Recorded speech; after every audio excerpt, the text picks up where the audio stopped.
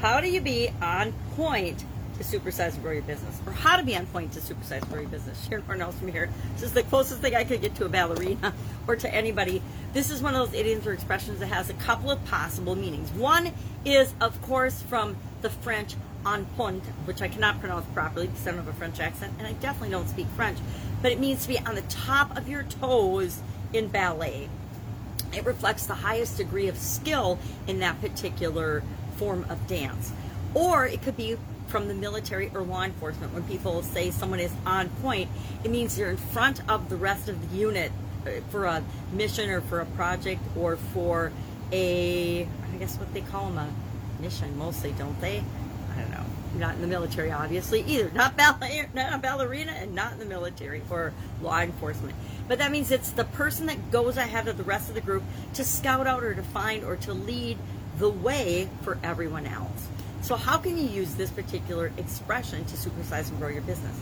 It means, of course, to be exactly right, perfect, impeccable, looking sharp, on top of your game is another expression that kind of means the same thing as being on point, being spot on, being on target, being flawless, performing flawlessly, unerring, meaning you're not making mistakes, precise, exact, perfect. Perfect, I guess, is the best word for being on point. It means you're doing the right thing at the right time, at the right place to achieve the results that you want. So how do we do this for our business? How do we be leaders who are on point?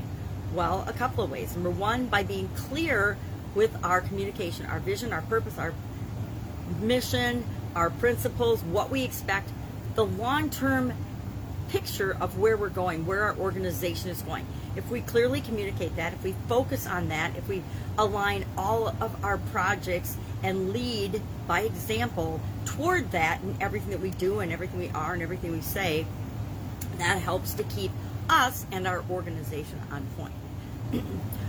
What's another way we can be on point? Well, with respect to our customers and the people we serve, the person that serves the customer base the best wins, right? Not a huge competition fan, but I believe that it keeps us all on a continuously improving process. If you're the only one doing something, you can do whatever you want, whether it meets your customer's needs or not.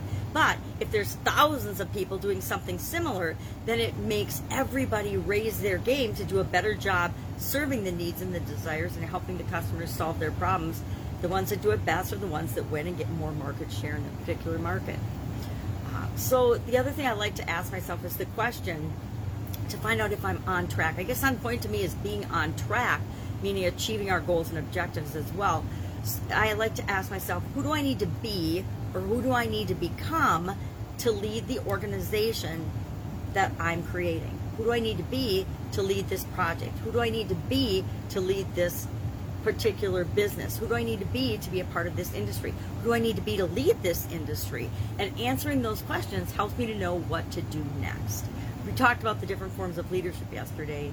That was yesterday. And that's part of why I think about, and I really like personally, situational leadership. I ask myself, who do I need to be? What type of a leader do I need to be in this particular project, this particular scenario, this particular group, this situation, in order to attain the results that we want? Sometimes I need to be more authoritative and more bossy and more direct in what needs to get done. Other times I can be more stand back, collaborative, coaching, transformational, whatever type of leadership, whatever type of leader I need or want to be to fit the situation.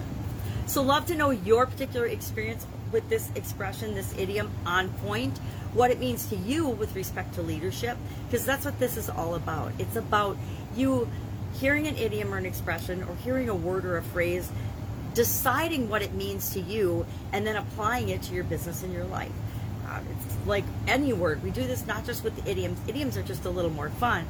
We do it with everything. You decide what hustle means to you in your business, or if you're just going to choose not to participate. You decide if you're going to struggle as you're building your business, or if you're going to get excited and curious and make fun out of building your business. You decide if something is a sacrifice or if it's a choice. It's always up to you. So that's our idiom, our expression today. Have an awesome day. Share what you think below. If there's a leadership idiom, we're getting to the end of the month, that you would love to know the origin of, the meaning, where it came from, and how you might be able to apply it to your business, and you'd like some help with that, ask in the comments below. Direct message me. Otherwise, I will, of course, make up my own or bring my own and discuss them tomorrow. Do that for the next couple of days, and then we'll hop into August with the beginning of the Get Up and Go Challenge. And maybe, I haven't decided 100% yet, but maybe we'll talk about challenges and change-related idioms for the month of August, since we're doing the Get Up and Go Challenge. That would be a good time and a good simultaneous thing. So think about that. If you'd like to have a different topic or just me to randomly pick idioms and tie them into our businesses, let me know that as well in the comments below. Have an awesome day, and I'll, of course, be with you tomorrow with another interesting idiom on leadership. What does it mean? Where does it come from? And how might you use it in your business and your life moving forward right now? Take care.